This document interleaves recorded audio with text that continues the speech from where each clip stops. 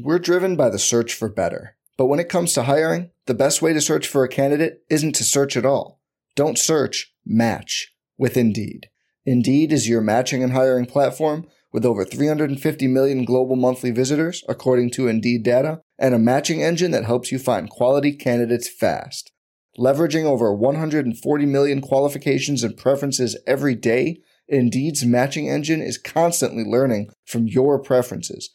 Join more than 3.5 million businesses worldwide that use Indeed to hire great talent fast. And listeners of this show will get a $75 sponsored job credit to get your jobs more visibility at Indeed.com/Blue Wire. Just go to Indeed.com/Blue Wire right now and support our show by saying you heard about Indeed on this podcast. Indeed.com/Blue Wire. Terms and conditions apply. Need to hire? You need Indeed. Arizona, Colorado, Indiana, Michigan, New Jersey, Tennessee, and Virginia. WynnBET is now live in all these states, and the excitement of Wynn Las Vegas has finally landed in online sports betting and casino play. From boosted parlays to live in-game betting odds on every major sport, WynnBET gives you the tools to win. Sign up today for your risk-free $1,000 sports bet. Download the WynnBET app now or visit wynnbet.com to start winning.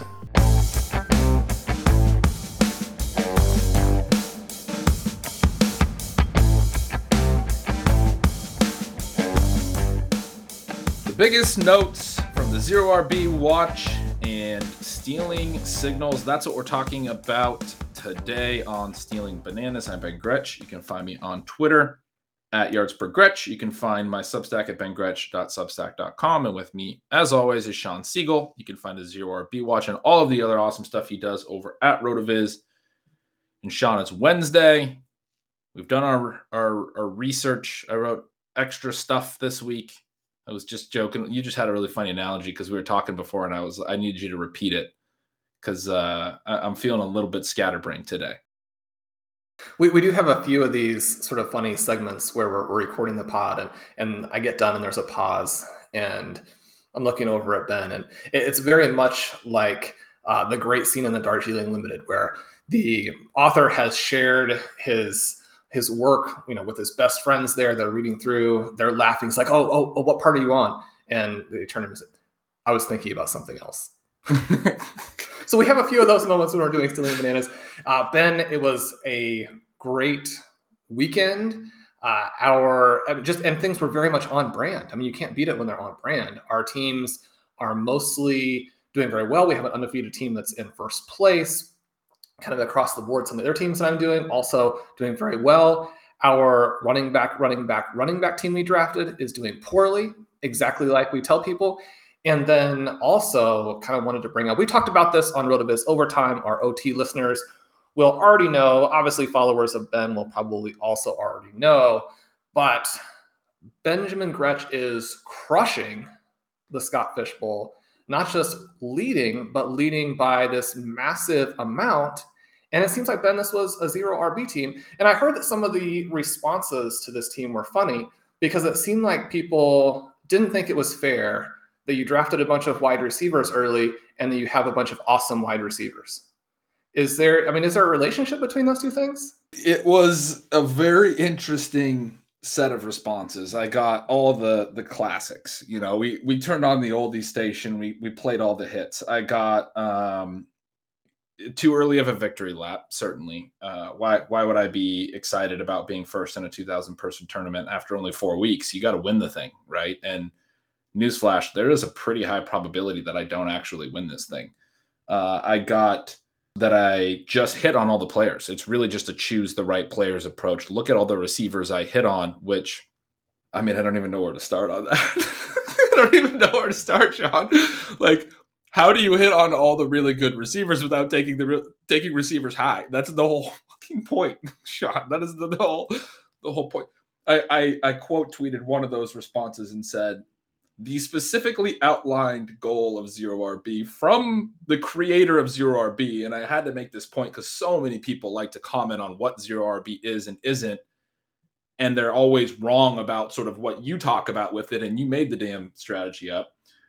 And I said, from the specifically one who I happen to host a podcast with, I do talk to this individual. I know his thoughts on it. It's not, just somebody claiming they know your thoughts on it, which I've seen that tact as well. And then they misstate sort of the way you talk about it. But the specifically outlined strategy is to hit on 6 top 15 wide receivers. That is the goal. And then I added, yes, it seems like this team happens to have hit on that specifically outlined goal, which requires you to take receivers early. So we did accomplish that. But that was a criticism. Just choose the best players. They happen to be wide receivers. Don't know if there's a correlation there between whether taking a lot of wide receivers early helped me hit on the best players or not. That seems to be uncertain. Maybe I guess I could have hit on these players later if I took running backs earlier, but they usually don't go in the drafts a lot later, so that would have been hard. Well, Ben, if I remember correctly, you went Patrick Mahomes, Tyreek Hill, Stephon Diggs. And my question is, it seems like we haven't quite gotten our message across if whichever one it was, Diggs or Hill, is available in the 3rd round. It seems to me like Diggs led the week in air yards and, is on the verge of the type of eruption that we saw from a bunch of guys this week. But did Tyreek Hill score 47 points this week? That doesn't seem like a guy who should be available that late, even in Superflex. Now, you also had Patrick Mahomes. Patrick Mahomes, he's tied to Tyreek Hill, it seems like. He's crushing. And what's funny is I told you a couple times I was lamenting listening to Davis Maddock, who convinced me to draft Mahomes 101. I had originally thought about taking McCaffrey when I put in to get the 101. And so, yeah, obviously there's luck about this stuff. This wouldn't even have been a 0 RB team. I was regretting that I didn't take a running back. So I'm none of this victory lap or anything is saying that I'm infallible or anything like that. It's very funny to read the criticisms. Obviously, I've been very fortunate. I'm very excited, obviously, to be a top Scott Fish Bowl. Played it for a number of years. It's a very fun contest. You get to compete against everyone. I happen to have done very well in the regular season last year. I was in the top 10 for a period of time during the regular season. So I thought this would be the down year. You know what I mean? And it's very, very cool to, at this point in the season, again, be up there near the top of the leaderboard for the 2nd straight year. I'm very excited about that. Again, I don't think that has a lot to do with anything. I was picking at the end, at the turn. There were several times I felt sniped. One of them I know was Darrell Henderson. This is before the Akers injury. So the 0 RB thing, could have worked out that way. The other funny thing about the 0 RB team is I did not play Zach Moss either of his week 2 return. I played Tevin Coleman instead, or his week 3 game, because I was convinced week 2, a lot of his production came late. People who read Stealing Signals read that. I was, mistaken. Zach Moss has taken over this backfield. That's something we can talk about probably today. It's been very exciting to see if you have Zach Moss. But I also didn't play him in week 3 because I had Alexander Madison, Cook was out, and I also played Tony Pollard. And Pollard didn't, do great. Moss had another great game in week 3. And so actually, if I would have played Moss both those weeks, this team it's already leading, like you said. I think it's 70 points higher than 3rd place. It's up quite a bit on 2nd place, but even more on 3rd. But it could be significantly higher if I would have just played the running backs well, which are really the only decisions I've had to make from a lineup perspective. I'm playing the receivers, the 6 receivers that I drafted every week. I'm playing the, Noah Fant every week. I'm playing Mahomes and Stafford, who are my QBs. The only decisions I've mismanaged the team is the point. Well, it seems like those receivers must have been T. Higgins, Jerry Jeudy, and Laviska Shenault. Is that correct? Right, exactly. My targets, yes, who I did not get. T. Higgins I got sniped on. Viska I got sniped on. Higgins went 1 pick before me, if I'm not mistaken, and I almost got a really great value on him and was so excited to take him. Instead, I had to settle for Deebo Samuel with that pick. Sometimes you just have to settle, Yeah, and sometimes it's better to be lucky than good. We look at Deebo in that game, and one of the topics for today, we didn't talk about the late games in our Monday night recap. We had the situation with the 49ers where Jimmy Garoppolo doesn't look very good. It comes out after the game that he probably was already suffering some with the calf injury. Then Trey Lance goes in, and Ben, it would be hard to have a 20-point game in 1 half and look as bad as Lance looked.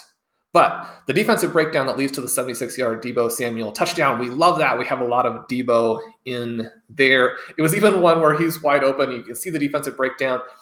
And you can kind of, I mean, you can't see like the angle into his face, but his body language as he catches that almost punt-like pass that Lance throws to him is, it's like, I just hope it gets here because the defenders at some point are going to come. He catches it.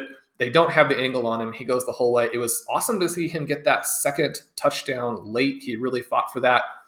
Some of the things the first 3 weeks, it was easy to kind of make the case, well, you know, Ayuk isn't 100% healthy. Defenses are trying to take away Kittle. One of the things that was worrisome in this game is that Kittle took, I mean, his quarterbacks, both QBs, led him into some vicious hits. He had one where his legs got bent in a very scary fashion early in the game. He took a hit to the head in that last drive when the 49ers were pushing it into the end zone there on that pass from Lance. I mean, he's getting the living daylights beaten out of him. But in this game, one of the things that's great, if you are as good as Deebo Samuel is right now, and you're getting a little bit better of a target profile as well, you're in that depth of target where now you have both it's actually been very similar to what we're seeing with DJ Moore in that you have the before the catch element that he looks excellent at. You have the after the catch element. I mean, it's easy to forget that he averaged 15 points per game in the second half of his rookie season. He was number 2 in the NFL that season with over 8 yards after the catch per reception, which is a very gaudy number. You know, you're going to get some of it on some of these plays like this where you have the defensive breakdown. You go back and look at it as well. I mean, probably a lot of players could have done that. But then we see that play at the end where he just fights for that touchdown. And those are the kinds of plays that, number one, are going to score fantasy points, but number two, are going to get more targets from your QB because he trusts you to make this great play for him. One of the things from Lance, the passes looked bad, right? They were all over the place. They were late. He didn't seem like he had a sense of what he wanted to do, but we saw competitiveness there, perhaps more competitive than we've seen from Justin Fields. It is apples and oranges. I mean, some of the situations that Lance was put in were better for the scramble element. But I thought the thing that was awesome to see from Lance is that even though he played poorly, he fought. And I mean, this is exactly the type of scoring profile that made him such a appealing target when you're kind of stashing guys late, because you don't necessarily have to be good if you can run and if you can fight. Yeah, I mean, I wrote very similar stuff to this in Stealing Signals this week. I thought the same about Lance's passing. It was not very good, but I wrote that he was a better stash than Fields, even though I've been very impressed with Fields' accuracy overall because, number one, I mean, Shanahan came out after the game and said that the game plan wasn't designed for Lance, and yet we saw them call QB runs. We saw him scramble. We saw what you're talking about, that competitiveness. And I agree. I've been a big kind of Fields apologist so far this season. I like Lance as well. It's not really like I've picked Fields, but I think I'm more inclined to be biased towards Fields. But I completely agree with that point about the competitiveness. Fields has at times looked sort of disengaged. I think, you know, the way that I've chalked that up in my head is he just seems to me like someone who's trying to do what his coach is telling him, and it can be kind of tough in the situation. Meanwhile, Lance getting a little more freedom, it feels like, to kind of be himself, maybe, or at least it felt that way in this game. Took off and ran at the right times, it felt like. And they had the design stuff. He had, I think, 5 carries for 47 yards or something, 7 carries. I don't know. He had up in the 40 to 50 rushing yard range, which is great to see in a half of football. And he had a 2-point conversion. So we saw basically a goal line offense that featured a designed Lance run. That can be touchdowns, obviously. It was only a 2-point conversion here. But the passing was concerning. He's got a cannon, too. And it's like every time it's like, where is this going to ricochet off of? Because it's, you know, a lot of times high. We see that with young quarterbacks. He did seem to settle down. He threw his better passes after the first maybe 5 or so. The first 5 or so were just everywhere. But even like the Deebo swing pass, you're talking about the second touchdown, you know, credit Deebo a little bit, because a lot of times we see this kind of pass go missed. He's running a swing route to the outside, and Lance, sometimes the quarterback will lead him upfield a little bit. The receiver needs to start breaking as they catch it. Lance definitely did that, but he also threw it very high. And Deebo's moving sort of, you know, sidestepping away from the pass, and it's high and upfield.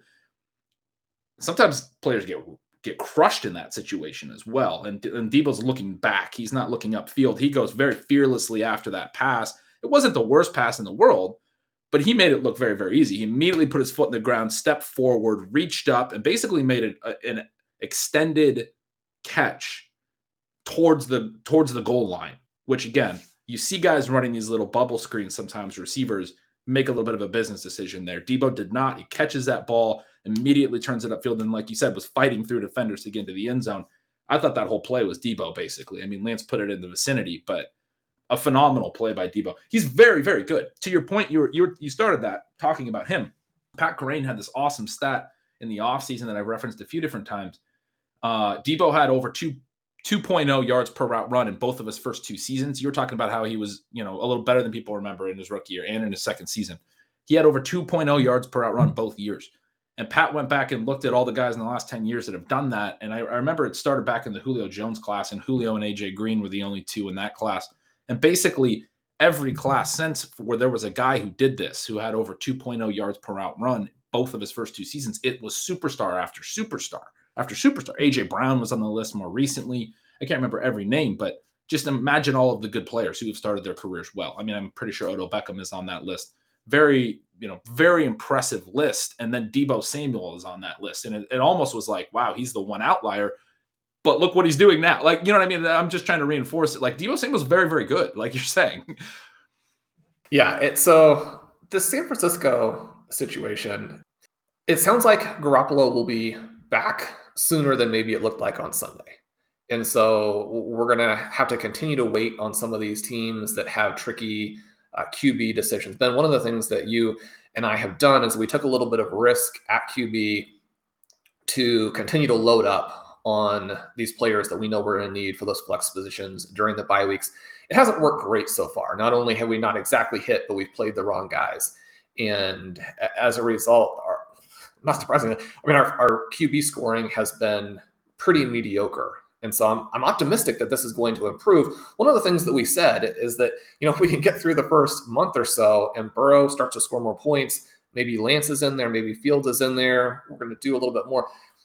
It's concerning to hear the 49ers say that, Lance really just isn't ready to play this year at this point, and that they're looking to get back to Garoppolo. I was kind of, joking about this. It's kind of one of those things where, Kyle Shanahan was actually very successful when RG3 was a rookie, even though he didn't believe in him. So it's a very different dynamic here where they obviously believe in Lance, but think that it's a much longer term kind of situation. My sister was joking, and she is the best fantasy player in the family.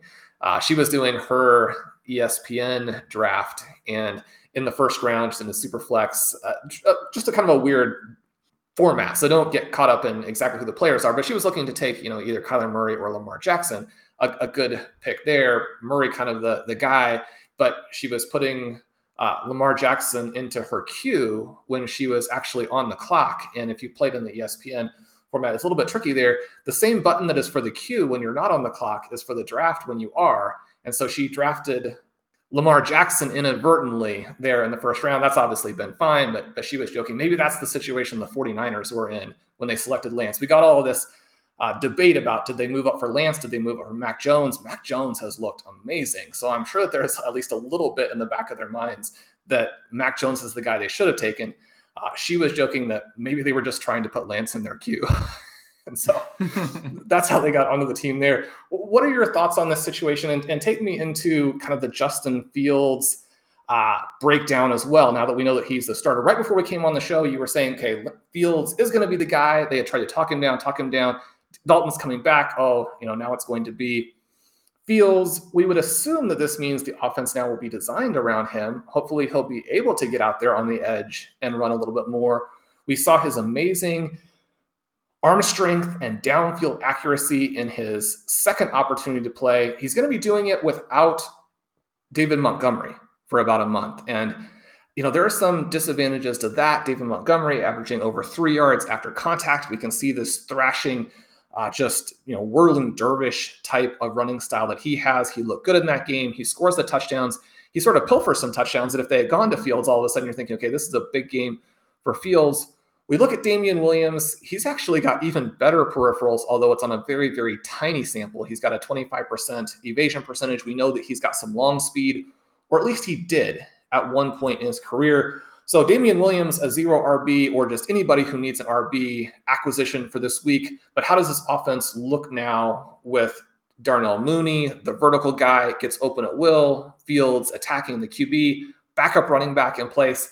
A lot of different ways this could go. I mean, I'm optimistic, but I was optimistic a couple of weeks ago too when things really went poorly.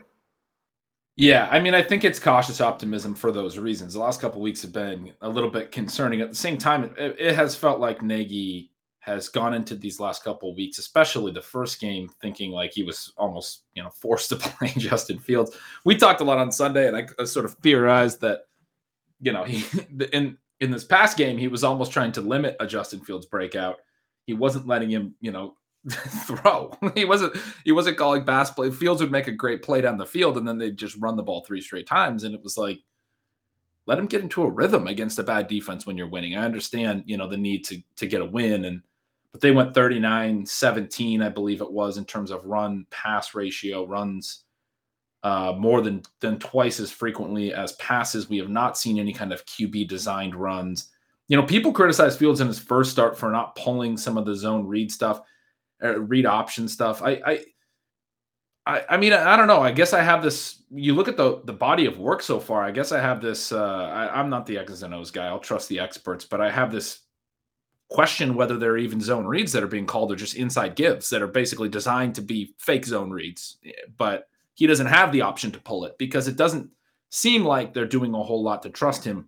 Now that they have named him the starter, though, you would expect that we actually get some of that at some point. I mean, I can't imagine they go an entire season continuing to not elevate him in those ways and elevate their offense in those ways. And then especially, you talk about David Montgomery being out. I do think that's a negative, but especially without Montgomery. And I wonder if that played into the decision at all. Now what is your offense going to look like without David Montgomery, your lead running back, and Andy Dalton playing quarterback? Like that, your offense already was going to just need to be David Montgomery, basically, which they've shown late last season. They showed it, and they've shown it at times this year. They showed it this week that they just wanted to keep giving Montgomery the ball over and over again. That was, and he ran the ball well. The Bears backs ran the ball well, and Damian Williams ran the ball well. He could be fine, but I do like him as a pickup. But I just think you look at this and you're like, okay, we need Fields from a playmaking perspective even more now. We need him to be able to push the ball down the field, and maybe that also leads to we need him to run a little bit because we don't have our workhorse running back, our young guy anymore. We have now an older back that we're going to use. Maybe they're less likely to give Damian Williams 20 carries. That's sort of what I'm getting at. And so I'm optimistic. I'm cautiously optimistic, but yeah, we talked on Sunday. I thought he was a fantastic passer this week, Fields. 11 for 17 at the end of the day, very low volume, not even that great of a completion percentage. I believe he had either 5 or 6 passes on third down. I went back and counted and was going through the box score. And anyway, I wrote either 5 or 6 in stealing signals because I forgot my count and I didn't want to count again. But it was about a third of his pass attempts were on third downs and long situations typically. It was basically when they went run, pass. They didn't actually convert the first down with the ground. Then they would ask him to pass. We know that, Josh Allen last year took a huge step forward for a lot of reasons. I'm not trying to discredit him, but a part of that was the Bills were willing to throw on early downs. We've talked a lot about that on the show, that how that sharpness, how that willingness to embrace sort of analytics and forward thinking from a real football standpoint has impacted fantasy. The Bills were way up there in early down pass rate last year. That's like sort of the poster example for why that's important. The Bears only had 8 first downs on like 50 or 60 total plays, or third downs, on like 50 or 60 total plays, whatever the number of total plays was. And of those 8, you had whatever it was, 5 or 6 of them were Justin Fields passes. And that was, a third of Fields passes. You can do the math. Like their early down pass rate, which I don't have the number of, but it was very, very low in this game. And so I'm going back to, Fields was 11 for 17. He still had over 12 yards per attempt as a passer because those 11 completions all seemed to be, explosive plays down the field. Even some incompletions. The pass that Cole Kmet that drew a DPI. If Kmet could have gotten away from the defender and turned, Fields threw it in a spot where the defender, it was away from the leverage, in a spot where the defender was not, where Kmet would have been able to catch it and move into space. His misses have impressed me like that as well. He's throwing into places that he understands football. He understands where you have to put the ball so your guy can go make a play and the other guy can't. And so anyway, there's been a lot like that, and that I've seen dating back to preseason. That's why I've been optimistic about what he has in the bag as a passer. And then you just have to think that going forward, he's going to throw more than 17 times. They're not going to be this ridiculous. But I won't put anything past Matt Nagy. That's why I'm a little bit more excited about Lance. I trust Shanahan way, way more.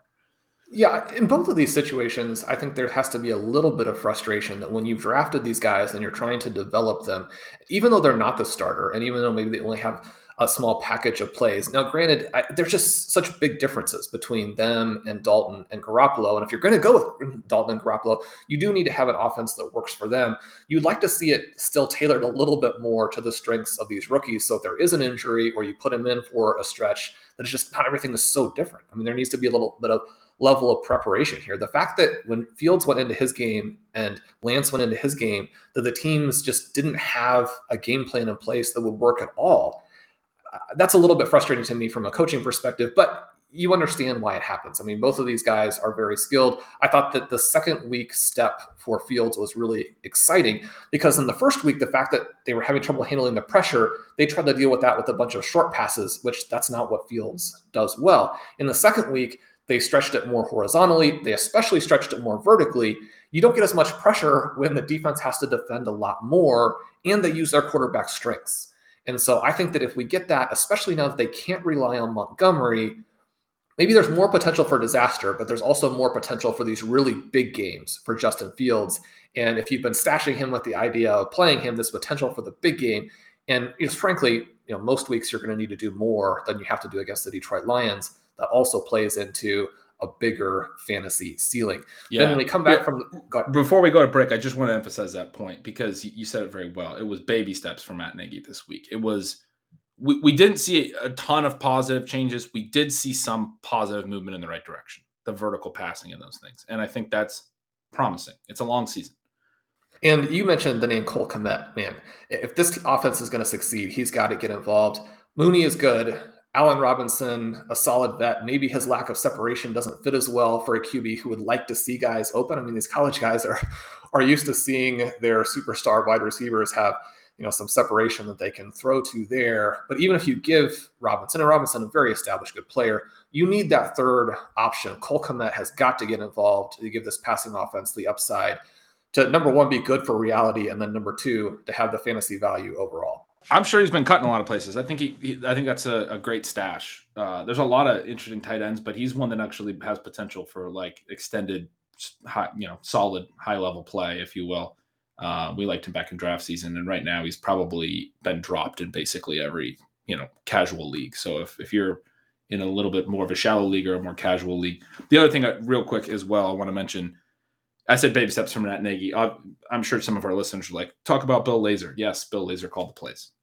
Like Matt Nagy still obviously had influence. He made that very clear after the game as well. But hopefully Lazor continues to call the plays. That was a big part of the changes. Well, then after the break here, we're going to look at some more of the late games and the biggest game of last weekend, what that means for fantasy. Also go through the Teddy Bridgewater injury and what that's done to the Denver Broncos. So we'll be right back. We're driven by the search for better. But when it comes to hiring, the best way to search for a candidate isn't to search at all. Don't search, match with Indeed. Indeed is your matching and hiring platform with over 350 million global monthly visitors, according to Indeed data, and a matching engine that helps you find quality candidates fast. Leveraging over 140 million qualifications and preferences every day, Indeed's matching engine is constantly learning from your preferences.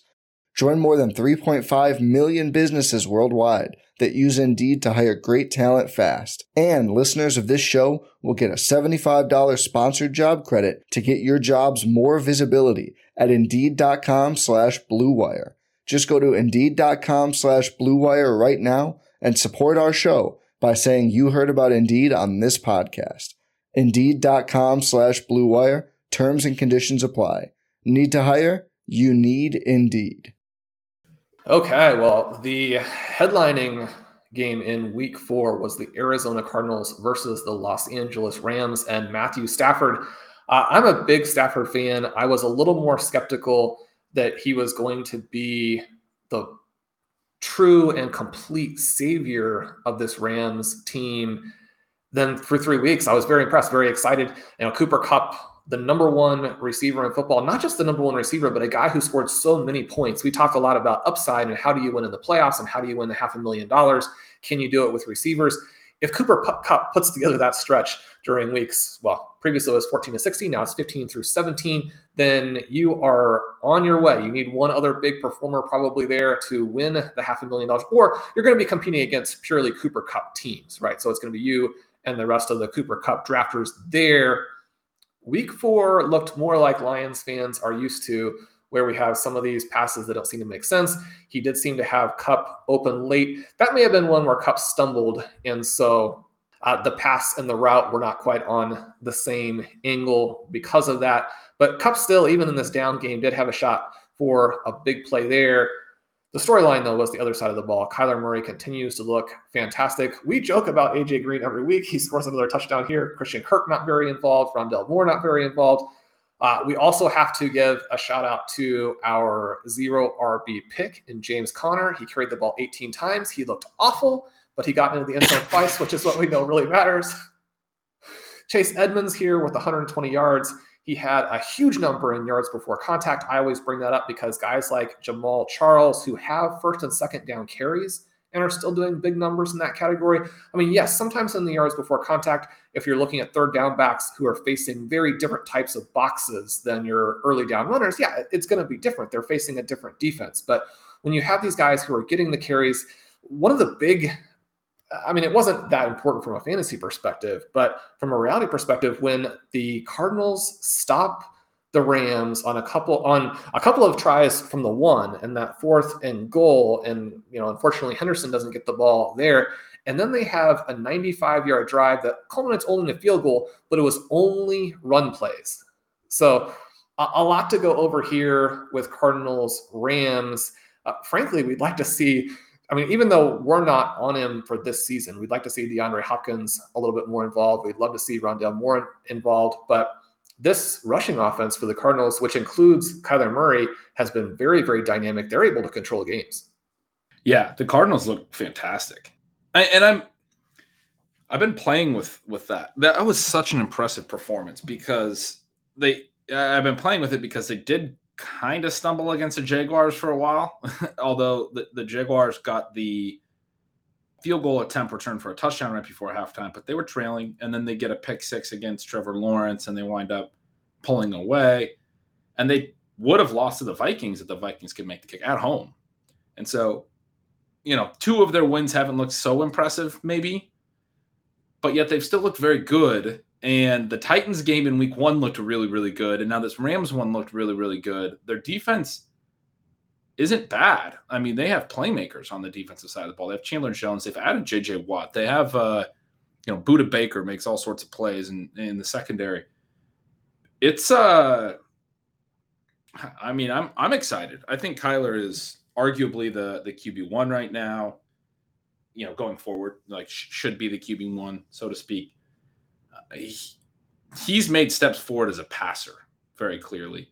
The big story in this game, though, was you brought up AJ Green, and I got a little trolled by my buddy Mike Leone because I'm very anti AJ Green. I've also been very vocally anti Van Jefferson, and so they were the leading receivers on both sides of this game.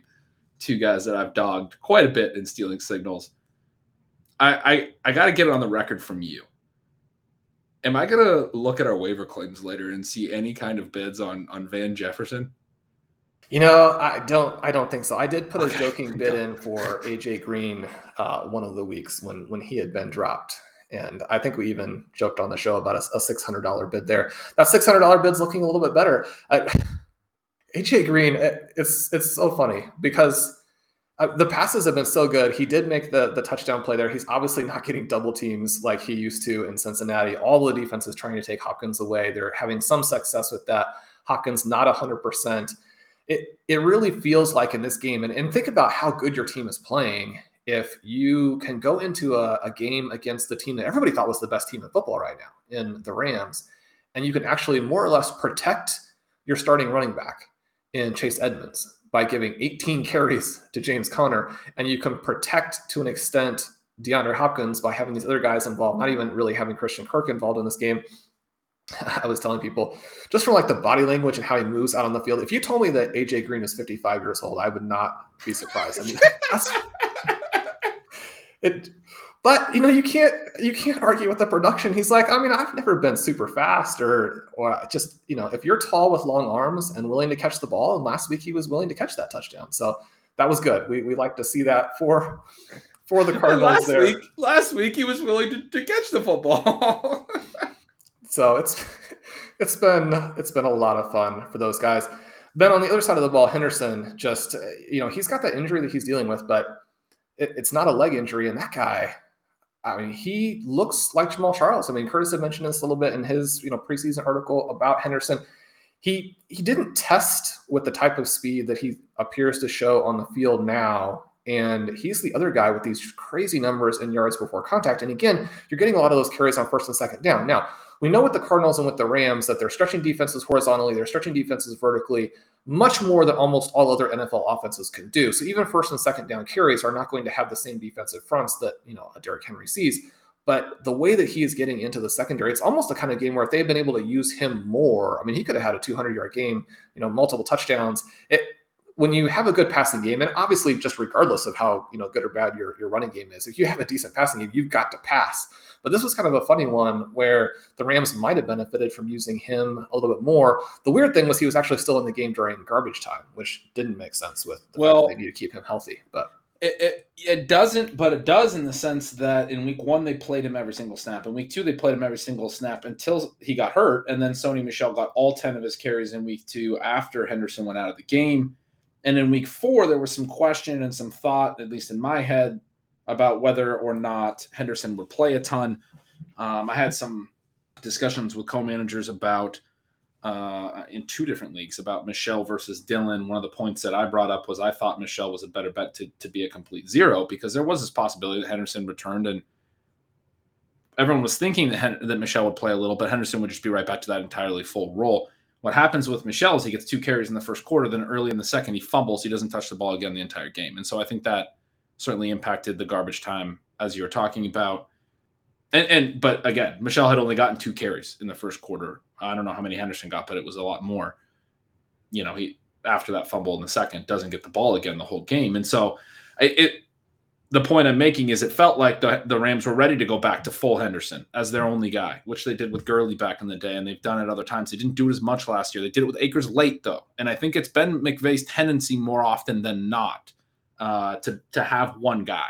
The only little difference was early last year when Malcolm Brown was involved. Even when Henderson started going off a little bit as a runner, you still had Malcolm Brown playing on passing down. So far this year, every indication that I've seen looking at the snaps and the routes and all these things is that they're going to use Darrell Henderson as almost an every down back, like they did back with Gurley. And that is phenomenal. The biggest thing about this offense that I emphasized in the offseason about potentially why you should target this guy, it generates a ton of running back points, and it concentrates them. There are so many times in the past few years where whoever the lead back is has been very good. An example I used in some of my writing was C.J. Anderson that one year that Gurley wasn't great late. They brought in C.J. Anderson off the scrap heap.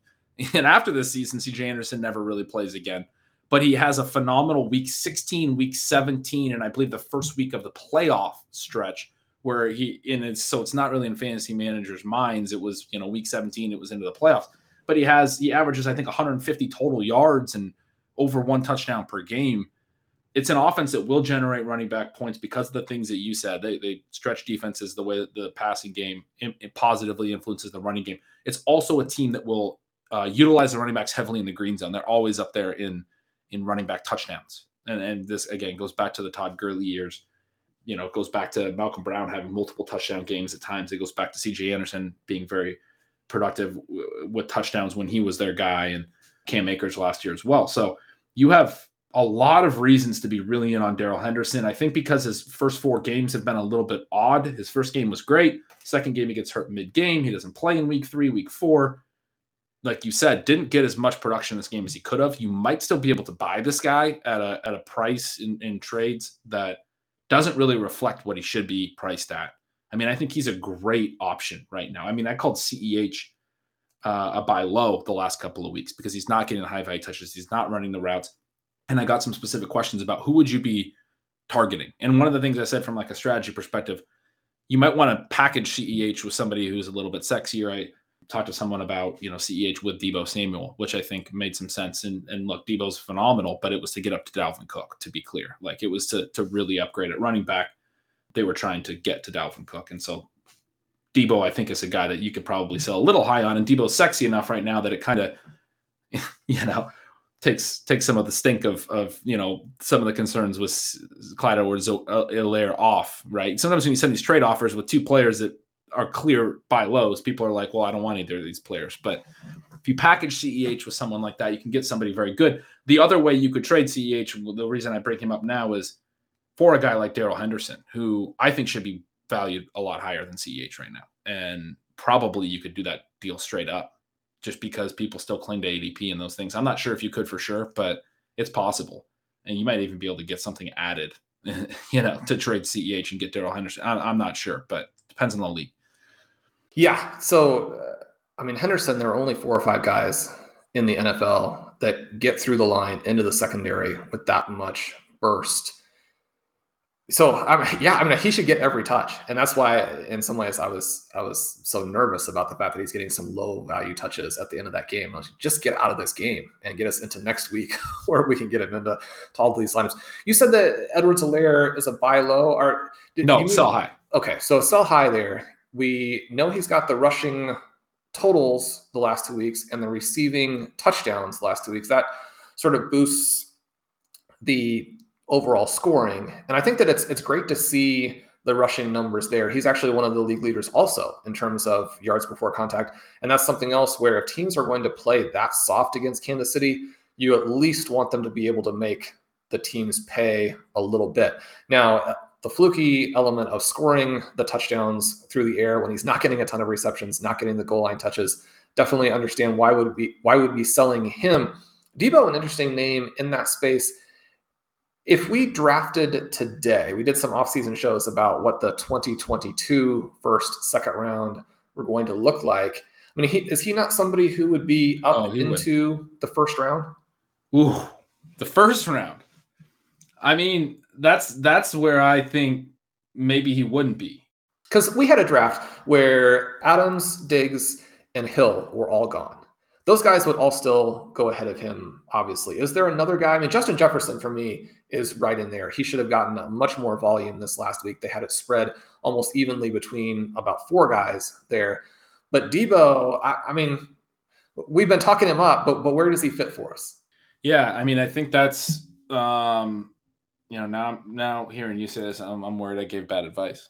But no, the person who has Deebo also had A.J. Brown and T. Higgins, and so he's waiting on those people to come back, has other good receivers as well. I commented that I would probably still take Brown and Higgins sort of long-term when they're back and healthy. I think they're going to be more productive. My concern with Deebo is a couple things. One, he's always been incredibly efficient and he's fantastic. He's not a guy I actually want to trade. But it was just sort of looking at a group of receivers that were all very good and trying to package up from CEH to get to Cook. That was where I landed. But one, he's been efficient almost in a way that certainly, like, especially you look back at the touchdown this week, he was just unguarded, right? And he has a 76-yard TD. He's had some other long touchdowns. It's tough I know in the, the Detroit game, week 1, he had a 70-something yard TD. It's tough, obviously, to replicate those plays. Now, if you're Deebo Samuel, they're going to come more naturally, but it's tough to replicate those things. Number 2, I do think George Kittle is going to be involved in this offense and be productive soon. I think he's going to have a monster game soon. Like, I think the down game for Deebo is coming at some point. Not a clear down game. He's still going to have like a good floor, maybe like a 6 catch for 60 yard and no touchdown type game, but it's not going to be another explosion every single week. And because of Kittle. And then there's the Ayuk question. That is related here. Is Ayuk really going to do nothing all year? Because if you're taking Deebo in the first round, that's sort of what you're suggesting. My concern is that if Ayuk does actually at some point in the season do anything, that is obviously going to limit Deebo's ability to do what he's been doing, certainly. And especially if Kittle is also involved at some point. It just seems to me, and then with the explosive plays that are already going to be tough to sustain, it seems like Deebo's a little bit, not necessarily overvalued, but a little bit unlikely to sort of sustain all the elements that have led to what makes him look so great right now. So I think that Debo is a sort of a second, third round turn selection. And Cook, man, if he can stay healthy, that guy, it just... Would you take Higgins over Debo right now if you're redrafting? No. Oh. I would not. But I think that it could still go that way. I am still concerned about just the overall quality, because you look at this last game and Debo had a huge game. It could easily have been, a disaster. And with the pass volume that we're getting from the Bengals, you can look at that with any of their guys and say, if this game just goes slightly differently, it could also be a disaster. I'm expecting the Bengals passing offense to be one of the very best in the NFL over the second half of the season. There are a lot of questions of the quarterback position for the 49ers to where that's not necessarily the case. So where I think that Debo has separated more than Higgins, I mean, you just look at last Thursday night, and both Ja'Marr Chase and Tyler Boyd were absolutely fantastic. I mean, they're two of the better wide receivers in the entire NFL. There's still going to be some splits there. I think that one is going to be more balanced than the 49ers one. I still like Ayuk. You should be buying him everywhere in Dynasty. But Debo, I think, is more the guy. Those guys are kind of in the mix. Higgins supposedly is going to be back this week. We're very excited about that. We have a lot of Higgins. We do have a lot of Ja'Marr Chase. And so the main thing is this Mixon injury, which I still don't have a great read on. But this Mixon injury, hopefully that will launch the Bengals. And really, you can see what they want to do, right? I mean, this is a team that understands the analytics. They know that you have to pass to be a Super Bowl contender. They were really just trying to get through this first month with the team healthy and making some progress. They did that. They did it. Burrow has looked good. Through. Burrow's been competitive. You get a little bit of an extra break here from this Thursday to Sunday, and you get the Packers. And this was what I had said from the offseason. Look at week 4, basically. And I guess really what I meant was after week 4, maybe the first 4 games will be slow in Burrow's, recovery, if you will. But if he's not himself by this Packers game, that's when I would have started to get concerned. Now, the Packers are demons that ask you to run a lot, but I do think there's a strong likelihood that they'll trail. We'll see what the game script is like. Maybe they beat the Packers outright at home. I don't know. But if they trail and they don't throw the most that they've thrown all season, especially now that Mixon's banged up, that's when I'll get concerned. But this is the game where I expect him to throw 35-plus passes. And even more than a team like the Raiders, one of the things that we saw on Monday night is the Chargers ask you to go underneath. The Raiders played completely into their hands in the first half. And then in the second half, they came out and they said, oh, wait, I mean, we should do the things we're good at. They almost rally, not necessarily for the victory, but to get that game competitive. We saw some things from Henry Ruggs that were encouraging. Derek Carr was not as accurate in this game. We saw how you can still get behind some of these defenses. The Bengals are a team that just has so much flexibility in terms of what they do with their receivers. Ja'Marr Chase might already be one of the best vertical receivers in the game. T. Higgins might be already one of the best overall wide receivers in the game. Tyler Boyd is the best possession receiver in the game. So they can beat you at all of these different levels. I think that defenses that have a game plan to take away a team's strength are going to suffer against Cincinnati because they just have so much flexibility in terms of how they attack you. You take away one thing, they will beat you with something else, because that receiving core gives them so many options and just such unique, but just high level skill sets. So I'm excited for how that hopefully develops. Ben, we have so much more we want to talk about, but we do need to wrap this one up. So that will do it for this episode of Stealing Bananas. I'm Sean Siegel. With me as always is Ben Gretch, whom you can follow at Yards Per Gretch. Make sure you sign up for Stealing Signals if you've listened to us chat. And obviously we talked about Ben's performance in the fishbowl. He's been awesome in lots and lots of leagues. He will help you win your league. Make sure you sign up for that. We've been doing some really exciting and fun things over at RotoViz. If you want to get a 10% discount for a subscription with us, just use the coupon code RVRadio2021 at checkout. If you can, leave us a rating and review. That really helps us out. Subscribe to the feed. You'll get the show a little bit earlier that way. And as always, as you go into Thursday night here, good luck. Get off to that fast start. We'll talk to you on Friday.